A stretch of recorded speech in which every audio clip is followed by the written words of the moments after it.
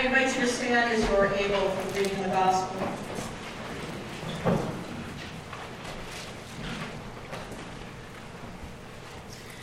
The Holy Gospel according to Luke, the 3rd chapter.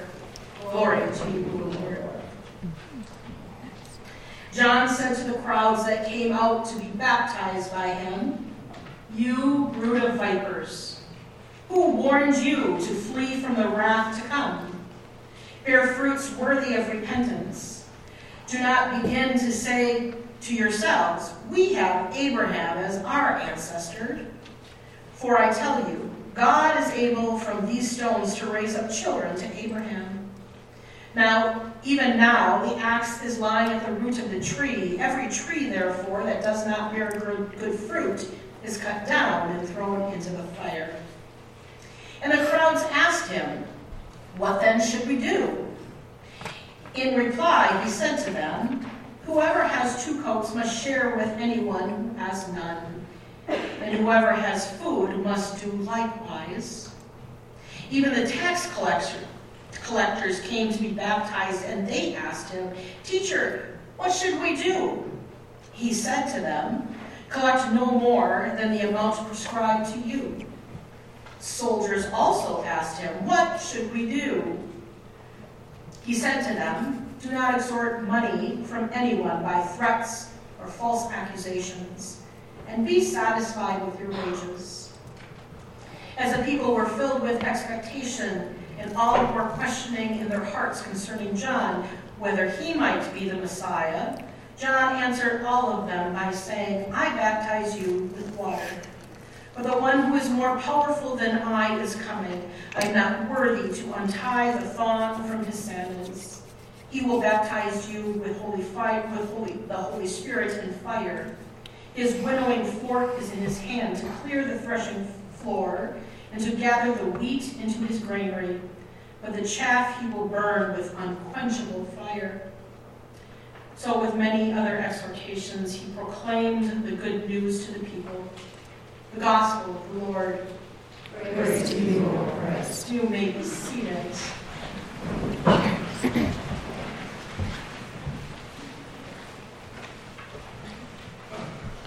Grace and peace to you this and every day from the triune God. Amen. What should we do? John is speaking to the crowds. This is actually the first time in the book of Luke that the crowds are mentioned. And I think it's important to understand the crowds, the people before John. They're not just simply Jews. They're not just groups of followers or believers, because at that time John had his own followers. When crowds are mentioned in the Gospel of Luke, we're actually getting a glimpse of all people, all flesh. These are Jews, but there's also non-Jews. There are those who are curious about their faith. There are people who don't really agree with what's going on, but they have many reasons for just showing up. John stands before all people, people of every kind of belief and life situation. John stands before people like us, who have many things in common, but we're definitely not all alike. John stands before them and says, "Even now the axe is laying at the root of the trees. Every tree, therefore, that does not bear good fruit is cut down and thrown into the fire." And the crowds say, "Whoa, what are we supposed to do?" As believers, as people who might be curious, and even the doubters, we tend to ask the same question throughout life. What should we do? We live in a culture of doing.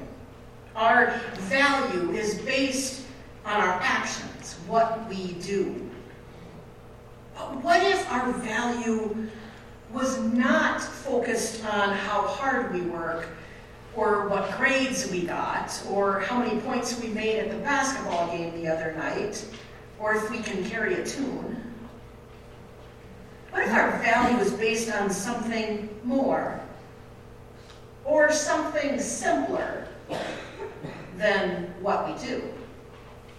What if our value is based on who we are, or more importantly, whose we are?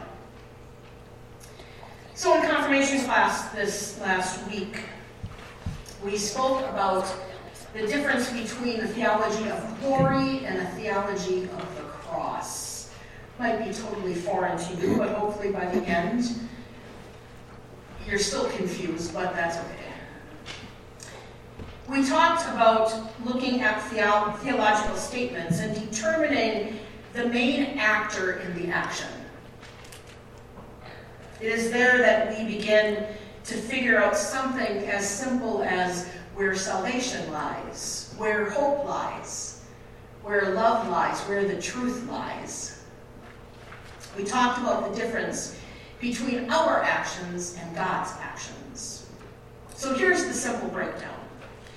If the action comes from us, it's a theology of glory. You hear people say, "Have you found Jesus?" You finding Jesus puts the action on you, making it a theology of glory. You doing the right thing to get you into heaven puts the action on you, making it a theology of glory. The truth is, we live in a nation based on a theology of glory. You have to do better, act better, be better. We learn it from a young age. Kids learn that they have to be the best in order to be liked or to get rewarded, to succeed. Success is in your hands. And if you don't succeed, well, you didn't work hard enough. We indirectly tell our youth that they have no value. A theology of glory sets a person up to fail, especially when it comes to something as vital as salvation. Because you will never get it right. Because you will never have all of the answers. You will never have what it takes to earn salvation. The truth is, we need something more. We need someone more. A theology of the cross, on the other hand, puts God at the center of it all. It makes God the actor. It takes salvation out of our hands and places it in the hands of the Creator, and even more, the hands of the Savior. For those who ask the question, "Have you found Jesus?" I, of course, have a little sarcastic response to that. We'll get into that some other time. But for those asking that question, they're claiming that they, or we, have the ability to create our own salvation, which kind of means they're saying we have as much power as God. The crowd before John is concerned, and, they should be. What then should we do? And living in a world that focuses on a theology of glory, it's the right question to ask.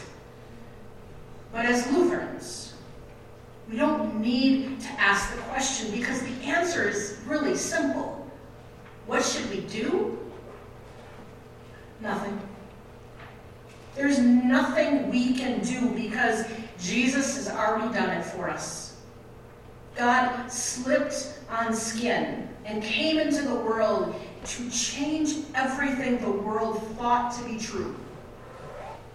The world said that a king must be powerful, and yet we meet our king at a manger. The world said the Lord must be above all people, and yet we meet our Lord amongst the sick and the outcast and even the demon-possessed.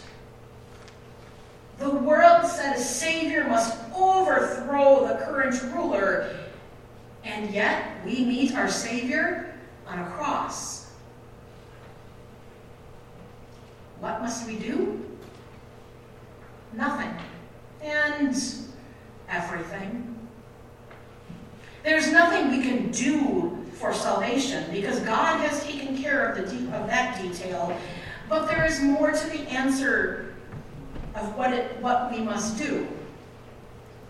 God came to earth so that Jesus walked amongst people so that Jesus died on a cross so that we are free to go into the world and do what John is telling the people to do.